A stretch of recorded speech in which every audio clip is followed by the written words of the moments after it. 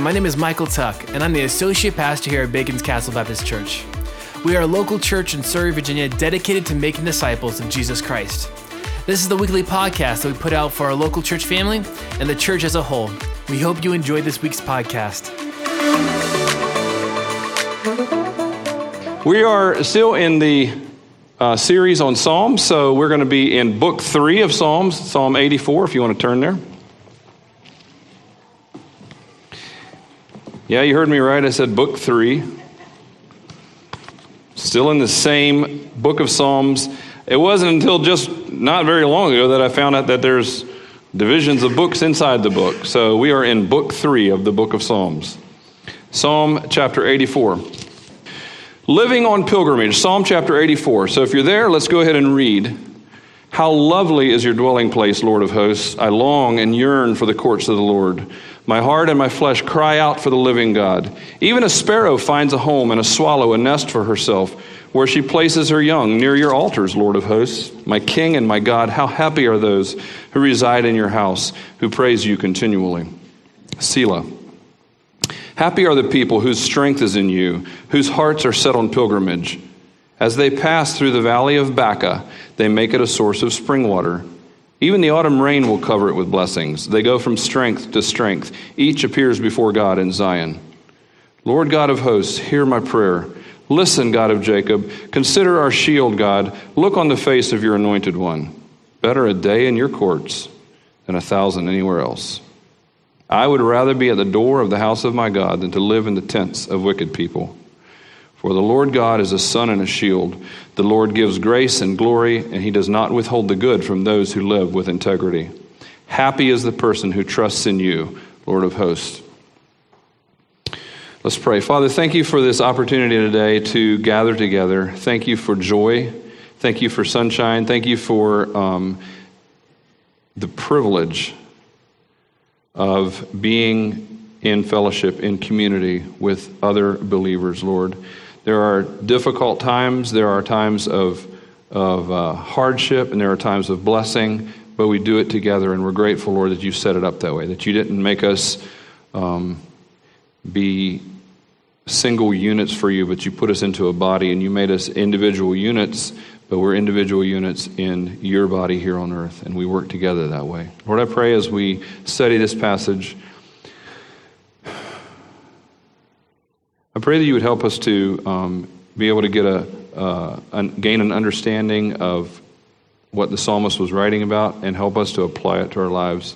I pray, Lord, that as we leave today, that it would be with just a renewed sense of resting in you, a renewed sense of choosing you, and a renewed desire to walk with you this week and in the coming weeks. In Jesus' name, amen.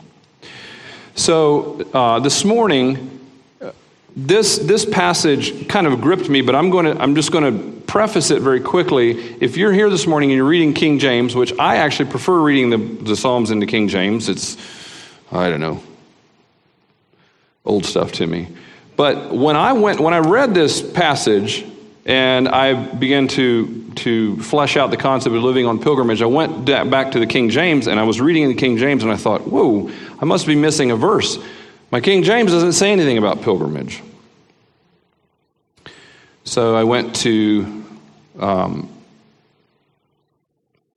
alternate translations to figure out what was going on. And in verse 5, where it actually talks about, says, happy are the people whose strength is in you, whose hearts are set on pilgrimage. That phrase, whose hearts are set on pilgrimage, in Hebrew is literally the pathways are in their heart. And so in the King James, I think it says something like, in whose hearts are the ways of them. That word ways is actually pathway or highway. And so it actually is translated correctly, if you will, but I just have never picked it up. I thought ways was like a thought process or something. So it's in there, it just doesn't sound quite the same. All right, so Psalm 84 that we're talking from today, to me, I don't know, when you read it, I don't know what you hear, but when I was reading it, the word that jumped out to me was pilgrimage. All right, it's central to this passage, and we'll look at it, we'll explain why it's in the middle and not at the beginning or the end. But I'll tell you, I don't think the word pilgrimage very often. I think trip, road trip, flight, whatever, but I don't think pilgrimage. And the reason I don't is for a very specific reason. Pilgrimage is not what we think of as like going on vacation. This is what pilgrimage means: a journey to a sacred place for the purpose of worship or devotion. I guess in that sense, pilgrimage for me would be traveling from where I live to here on a Sunday morning. That would be about as close as I get to pilgrimage. But that's not, the context is not quite the same. So pilgrimage is not a concept that we think of. And the reason in part is long distance isn't difficult for us anymore. And I was thinking about it, having studied for this. We're coming to church this morning, and we just get in our car and we drive down relatively nice roads. True. And we get to church. And literally, I jump in my car and I drive 50, 60 miles an hour. And 10 minutes later, I am in a place where 100 years ago, I don't know how long it would have taken. If I was walking, I was thinking about this morning, I have about 9 miles. So I would have had to leave at about 6 o'clock this morning to get here in time for Sunday school if I was walking. And that'd be a heavy walk to get here at that point. So even the things that are just basic, ordinary travel for us, going to church and going back home, are so easy that we don't think about travel anymore. For us, I'm glad, don't get me wrong, I'm glad I can get in my car and go somewhere, but it changes when we read words like pilgrimage. It changed completely what we think about it. The Old Testament saints, though, which was written by an Old Testament saint, the Old Testament saints had no such qualms. They understood very well what it meant to have to travel on foot somewhere. You had two choices. You had to travel on foot, or if you were lucky and you had a donkey or something like that, you could ride that thing, which I don't know which is better. I'm not sure if I'd rather be straddle something or just walking. I'm not sure which would be. Probably about the same speed getting there and maybe just not quite as difficult. So when he's writing about pilgrimage here, he's writing in a way that we're not thinking about. And so, and we're going to struggle, I'm going to struggle actually a little bit communicating this morning because it gets muddled, because we're going to be talking about a spiritual pilgrimage, but we're going to be using physical terminology. And that's where it gets mentally for me, it gets a little bit hard to try to figure out what I'm even talking about sometimes.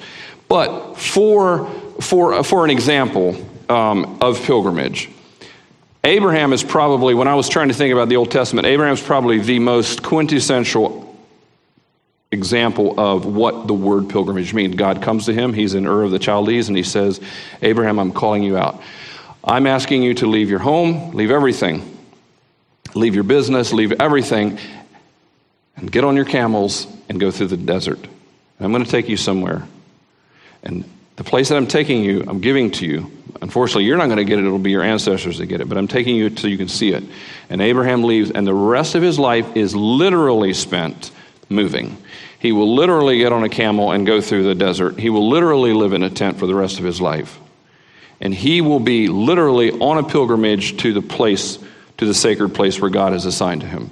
So that's the concept that I want to talk about, but I want to tie it with this psalm to us as 21st century Christians in a world that we have a hard time grasping that. Is this a concept that's worth even worrying about? In other words, if the idea of pilgrimage doesn't really exist for us, why should I bother trying to bring it up? Why should we even talk about it if we can't really grasp it? I think it's worth it because I think actually, as I was listening to the songs this morning and different things, we talk about it all the time. We just forget what it is. But I'm hoping that will be, by the end of the service, you'll be able to actually apply it into your life in such a way that make your life a little more understandable. This is what I was going to say. And first of all, even if you guys all leave saying, I don't have a clue what he was talking about, which is possible,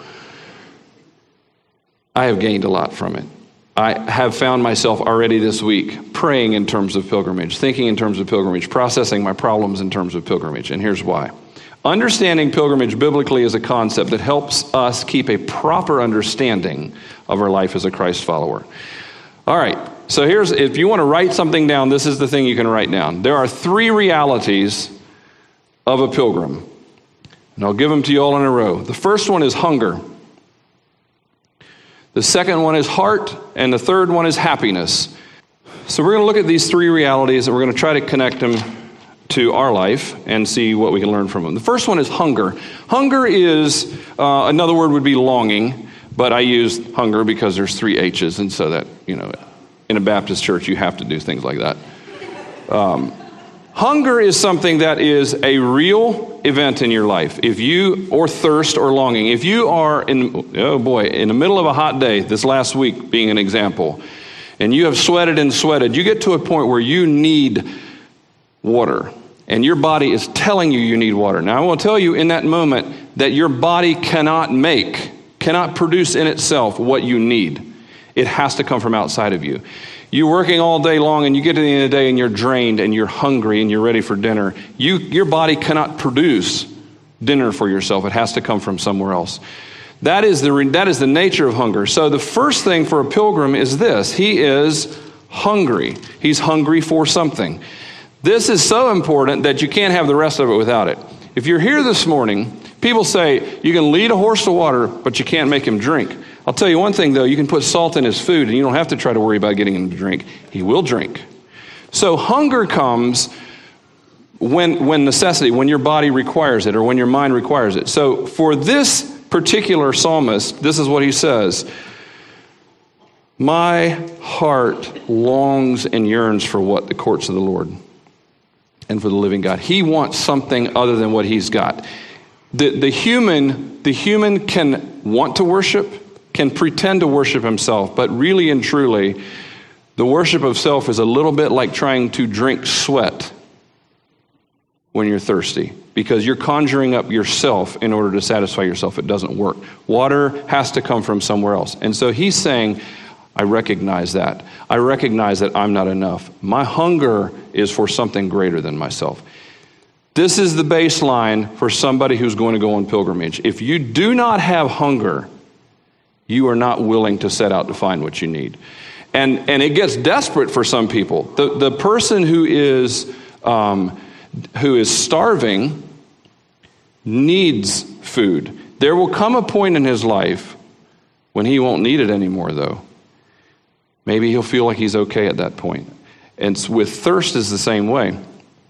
I remember years ago when I was growing up, our perspective on water was that God gave that to us to make sweet tea out of. Like, that was the way we looked at it. And I was overseas on a trip, and they said to us, the mission team said to us, you will drink, I think it was 2 liters of water a day.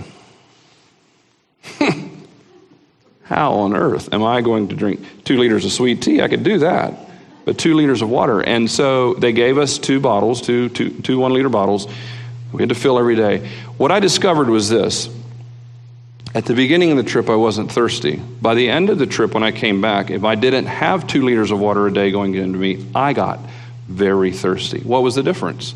My body got used to something that it didn't know it needed. So in the same way, there are people all around us. Maybe you're sitting here today and you don't feel hungry. You don't feel a desperation to know God, to be in God's presence. That doesn't mean you don't need it. It just means maybe you're starving to death and you need to cultivate that hunger. And that's something that can be done.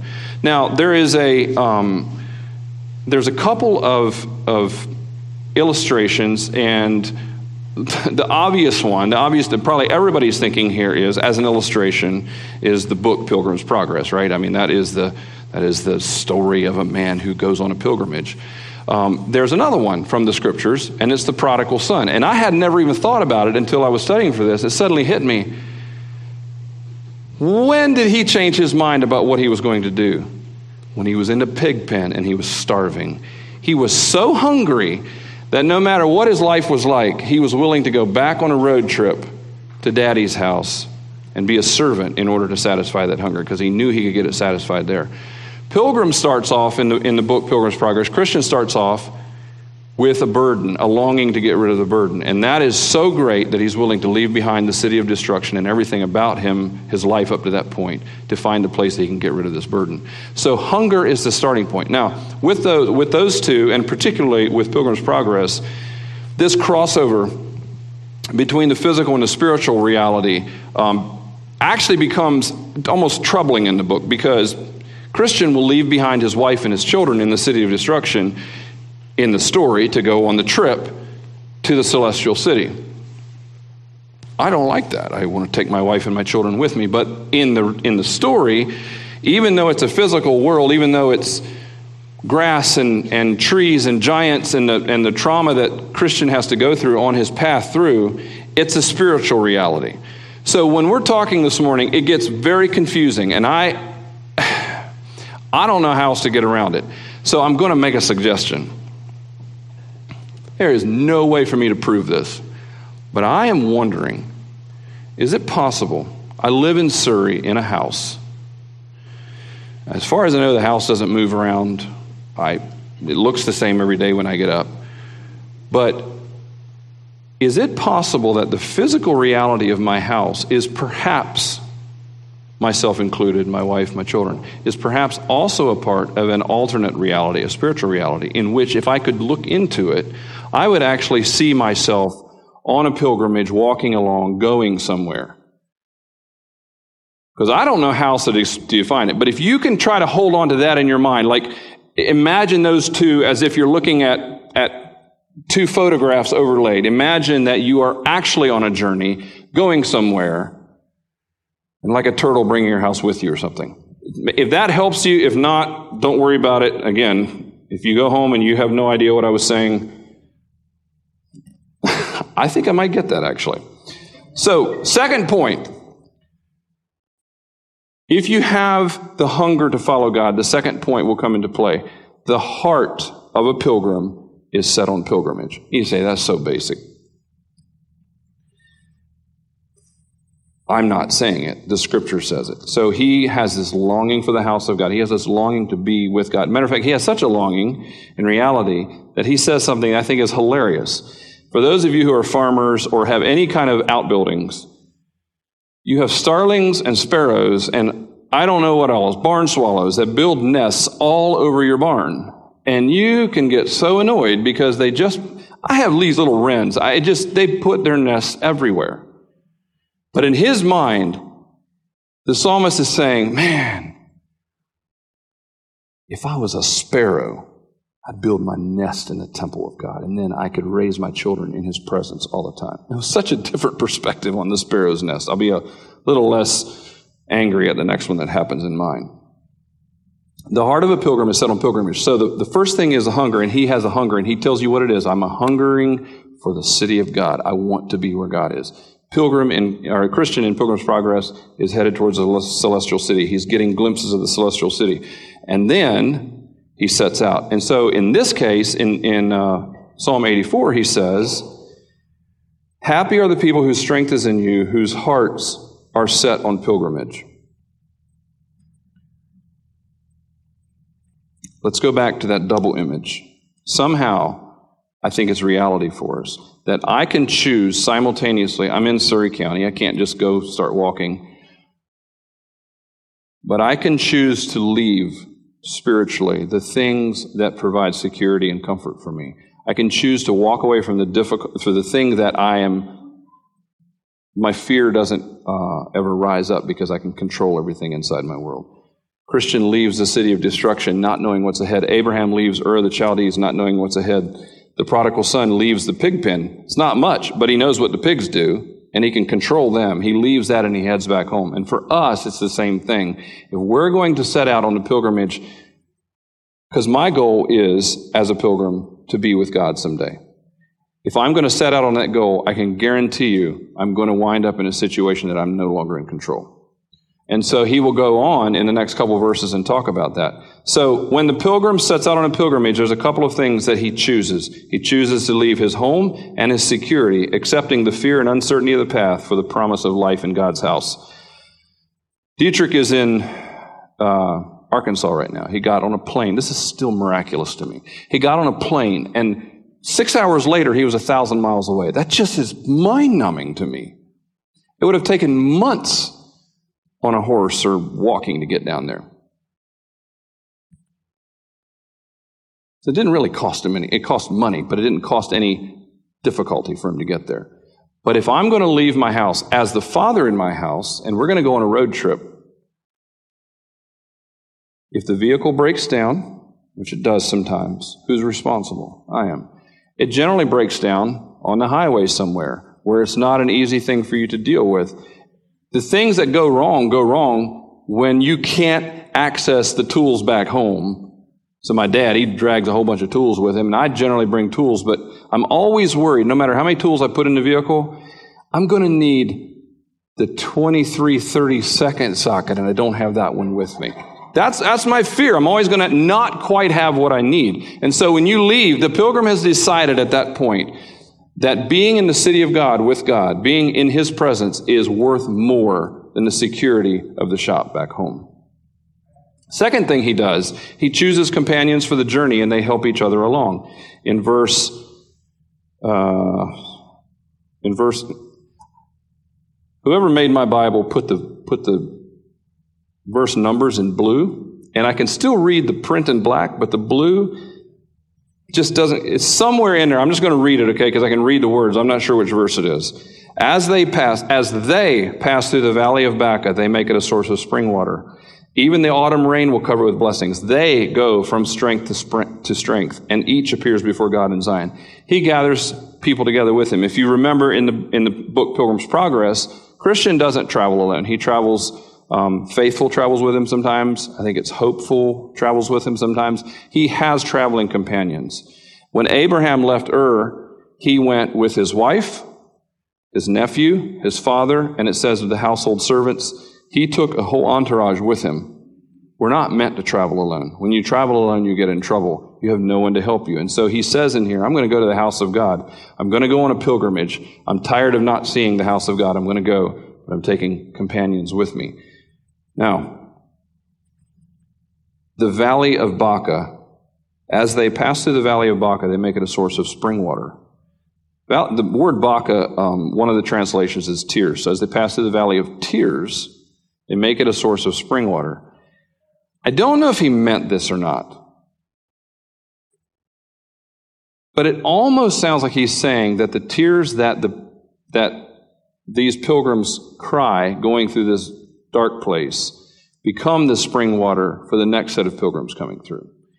I don't know if that's what he meant, but I do know this. Paul says in the New Testament that God comforts us, and then we comfort those coming behind us with the same comfort that he's given to us. And so there is a sense in which those trials that you go through, and then the sources of spring water that God raises up in you in those trials of his word and his life in you, then become a source of comfort and a source of water in a difficult time for someone else. So as the pilgrims have gone, and I'll tell you that if you were to travel down any given road in this country 200 years ago, there would not be very many places to spend the night or to find food. Now that same path would have lots of places. Why? Because more and more people have gone down it and have set up more and more places. And so we are the recipients in reality. In the 21st century, we're the recipients of all of those saints that have gone before us. Whether it's writings, how many devotionals do we have in this world of people? My wife's favorite is Streams in the Desert.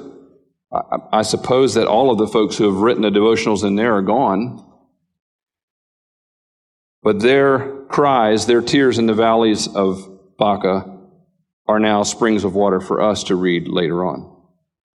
So, if you're living your life as a pilgrim, and you're hungering and thirsting for the Lord, and you're setting your heart on the city of God, the tears that you cry, I believe, will be an encouragement for those coming behind. And then on the pilgrimage still, he says, Lord God of hosts, hear my prayer. Listen, God of Jacob. So I know when I leave home on an actual road trip, there is a very real likelihood that something will go wrong and I will have to call someone to help me, somebody outside of my situation. Chris Schott has said to me, I don't care where you are, brother. If you've got a problem, you call me. I'll test him on that someday. I know that my father, when I was still at home and we'd go on road trips, I remember one specifically. We were up on Interstate 81. It was probably 10 o'clock at night, driving along, and suddenly the van just shuts off like that. So he pulled over and we spent the night sleeping in the van. But he had a friend about an hour from there that he called the next morning. The guy came and helped him out. Dad had friends everywhere. He didn't really stress out about it, or at least I don't remember him stressing out. Maybe he was stressed. I just don't remember it. But you are going to, on your Christian journey, just like as in a road trip, you will eventually run across a situation that you cannot deal with. And so he lays it out here. That's what I'm calling out for Jehovah. I have friends around me to help me deal with the normal daily life. But there are things that none of us can do. There's the cancer that we can't deal with. There's the family situation that I don't have any idea how to deal with. And the only thing that works is just to call out to Jehovah, who does know how to deal with it. All of these things are the heart of a pilgrim, and it's all based on his trip to the celestial city. I pulled the Pilgrim's Progress out, and I was kind of reading some pieces in it again, and I was just encouraged by the imagery and everything in there. In fact, if you have a copy at your house, drag it out and brush up on your old English, because a lot of it is hard to understand, but you will gain from it at the same time. It's just a blessing for me to go back and look at it. Third, happiness. Happiness is found in trusting God. Now, that is such an obvious statement that I don't need to say it. But the reality is just because something is obvious doesn't make it actually feel true to us. C.S. Lewis would talk about the biblical critics of his day, and they would say, well, the Bible says that Jesus went up into a cloud.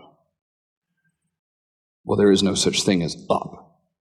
So the Bible clearly doesn't know what he's talking about. And he said it this way. He said, say it some way else. Try saying that Jesus ascended into heaven in some other way that I can understand what you're saying, and it means that Jesus left. He said, it always is the easiest thing to do. I can critique anything, but to undo it and make something else be in its place is a much harder thing. And so for us to say, well, happiness is trusting the Lord. Yeah, but that doesn't feel right. I know that that money doesn't buy happiness, but I still would like to try it for a little bit. I wish that the lessons that I know are true here, I could just affix them to my heart. But oftentimes, it's the struggles that we go through that take it from our head to our heart.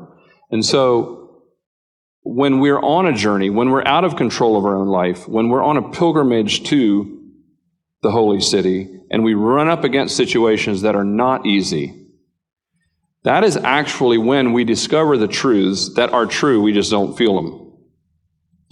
So here's some lessons that a pilgrim learns on pilgrimage. 1,000 days of weary travel does not compare to the joy of only one day in the house of God. Now, he said it, not me. Better a day in your courts than 1,000 anywhere else. You're a better man than me, Russell. I say baloney. Here's why. You mean you're offering me 1,000 days? Imagine the wise men. I don't know if you've ever thought about this. I don't know how long they traveled. I have no idea how far they came, but it was obviously from some amount of distance away. They're traveling through desert. They're traveling through difficult times. They're even traveling at the end, possibly in danger of their life, because they've got Herod on alert. And they go to the house where Joseph and Mary and the child are, and they worship him. Then they get up and leave. And they go back the same distance that they had just come. Maybe it was 1,000 days. Maybe it was 500 days there and 500 days back. To them, it was worth it. But it doesn't feel like it right now, from my perspective. One good day versus day after day after day of weary travel. I'm not talking about in my car with the AC on. I'm talking about walking down a dusty road and getting to the end of the day and maybe having a place to sleep. Or maybe just trying to find a spot where nobody is going to rob me at night while I'm sleeping. But certainly no nice hot shower, and certainly no nice meal that I can get at the end of it. And then I get up and I do that again the next day for 1,000 days. Listen, for 1,000 days of that, I get 1 day in God's court. And I honestly look at that and I'm like, I don't know if I agree with him. But the pilgrim says it's worth it. When he gets to the house of God and he gets to worship God, he says it's worth it. That's what this man is saying. I would be willing to do 1,000 days on the road for 1 day in God's house. Second lesson. A lowly servant in God's house is happier than a wicked king. He says, I'd rather stand at the door of God's temple. I'd rather just be, I don't know what the doorkeeper did. Did he wash the feet? I don't know what their job was, but I'm guessing the way he's comparing it, I'm guessing it's not a high position. I'd rather be that than Nebuchadnezzar. Really? Because he had it pretty nice. 1 day as a doorkeeper. Here's another lesson. God becomes your life, your shade, your light, your warmth. He becomes everything for you. Listen to what he says. For the Lord God is a sun and a shield. The Lord gives grace and glory. He does not withhold good from those who live with integrity.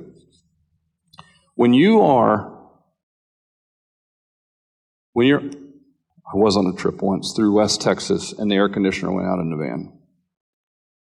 Man, it was hot.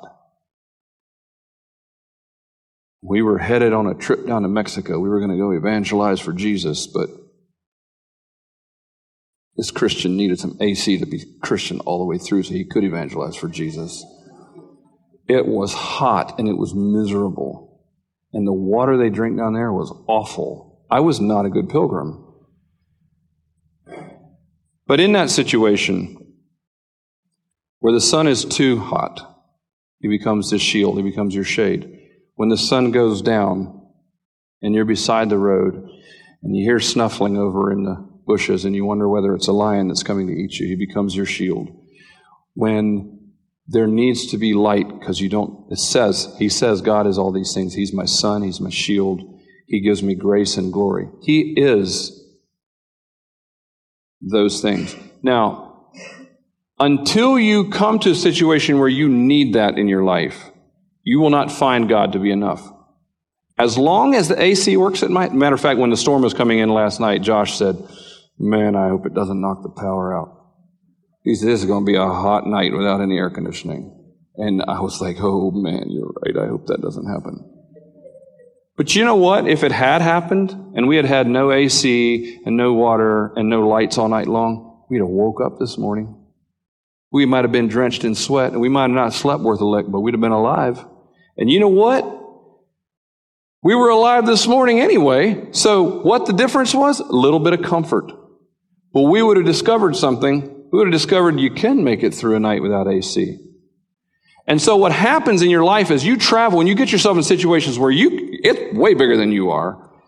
You discover that God actually is enough. And when he pours out his favor on you, and you feel it, and you know that he's pleased with you, you become aware that happiness is found in trusting God. That's how you find out that happiness is found in trusting God. When you are in situations that you can't control. When you're in situations that are bigger than you are. And those situations come when you lay down control and walk away from control and you go on pilgrimage with the God who knows how to take care of you. That's the reality. Happiness is found in trusting God. Those are the lessons that a pilgrim learns. Now, I want to tell you something that popped in my head as I was studying this. And Russell is right. 1,000 days, 1 day in God's court is worth it. And you know what? He actually talks about it. It suddenly hit me. I went back to Revelation, chapter 21. He says, he's describing the New Jerusalem, and he's describing the city. And this is what John says. I did not see a sanctuary in it, because the Lord God, the Almighty, and the Lamb are its sanctuary. The city does not need the sun or the moon to shine on it, because God's glory illuminates it, and its lamp is the Lamb. The nations will walk in its light, and the kings of the earth will bring their glory into it. Each day its gates will never close, because it will never be night there. When we get to the celestial city, the one day in God's court will last forever. Now that's worth 1,000 days on the road. That's worth 100,000 days on the road. They don't compare to it. All right. That was what I wanted to tell you. Now, how do we apply it?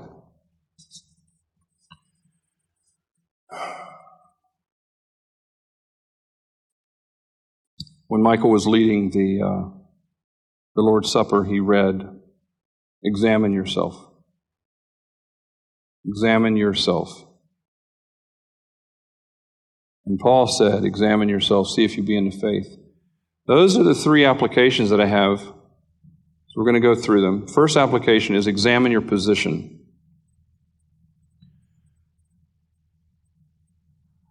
Are you actually on pilgrimage? Are you a pilgrim? Are you somebody who is following God? If you have not been willing to give up security and control yourself, your life, and place it in God's hands, you're not a pilgrim. Your position is on the broad road leading to eternal damnation. You are not on the narrow road leading to life. There's only two places. There's only two roads. Jesus made it very clear. If you're not on the narrow road, you're on the broad road, and you're going to hell. That's your position. Paul says to the Corinthian church, I think it's the Corinthian church, he says, examine yourselves. It's like he's kind of almost frustrated with them. Examine yourself to see if you're in the faith. Make sure you're actually on the road. Don't just say, oh yeah, I believe.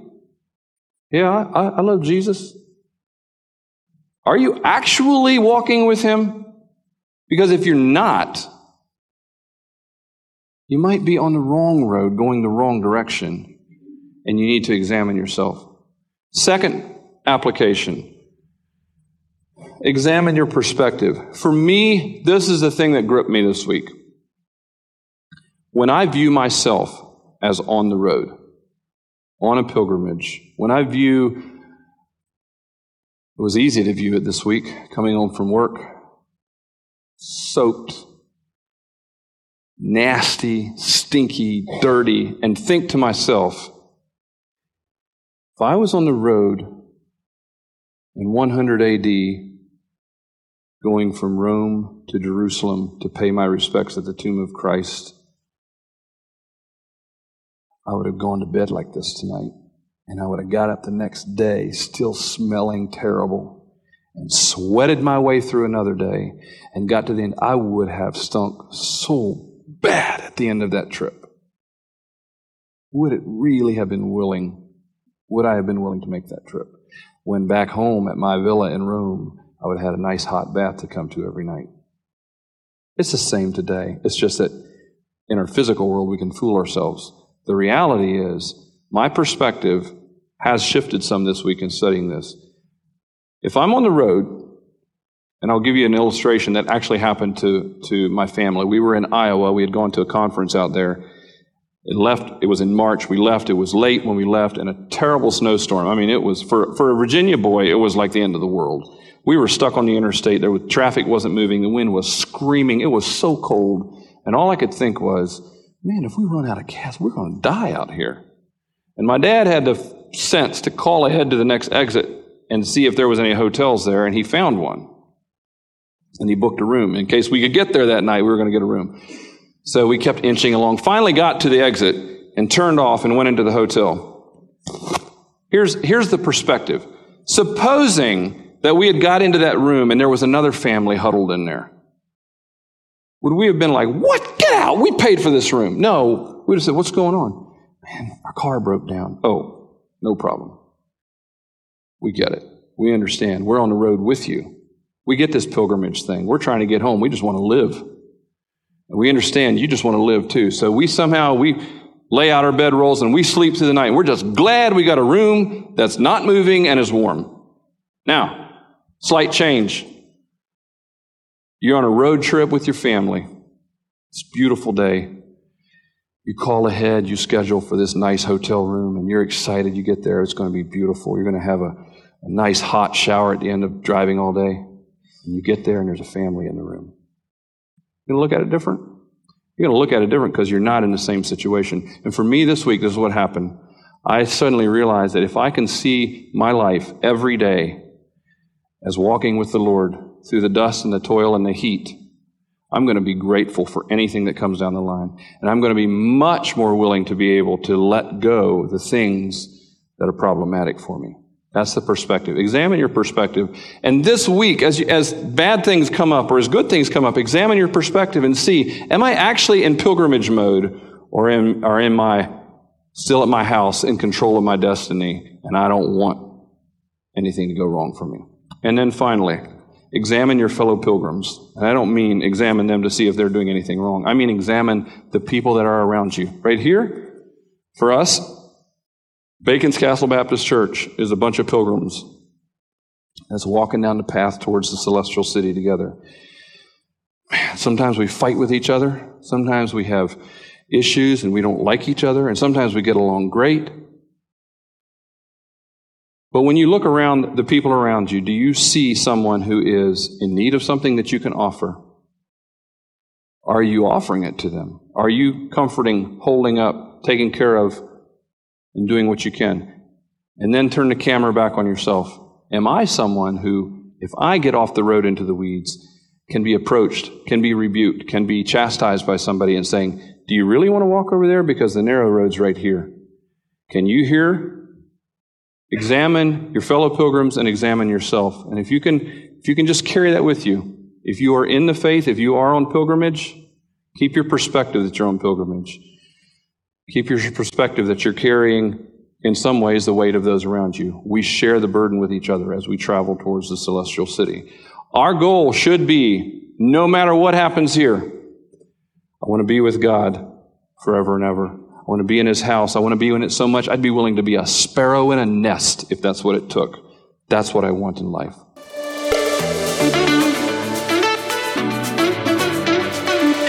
Thank you so much for listening this week. If you have any questions, you can email them to pastorjimmy@baconscastle.com. Also, check us out on YouTube and Facebook to get to know us and see what God is doing here in Surrey. Be blessed.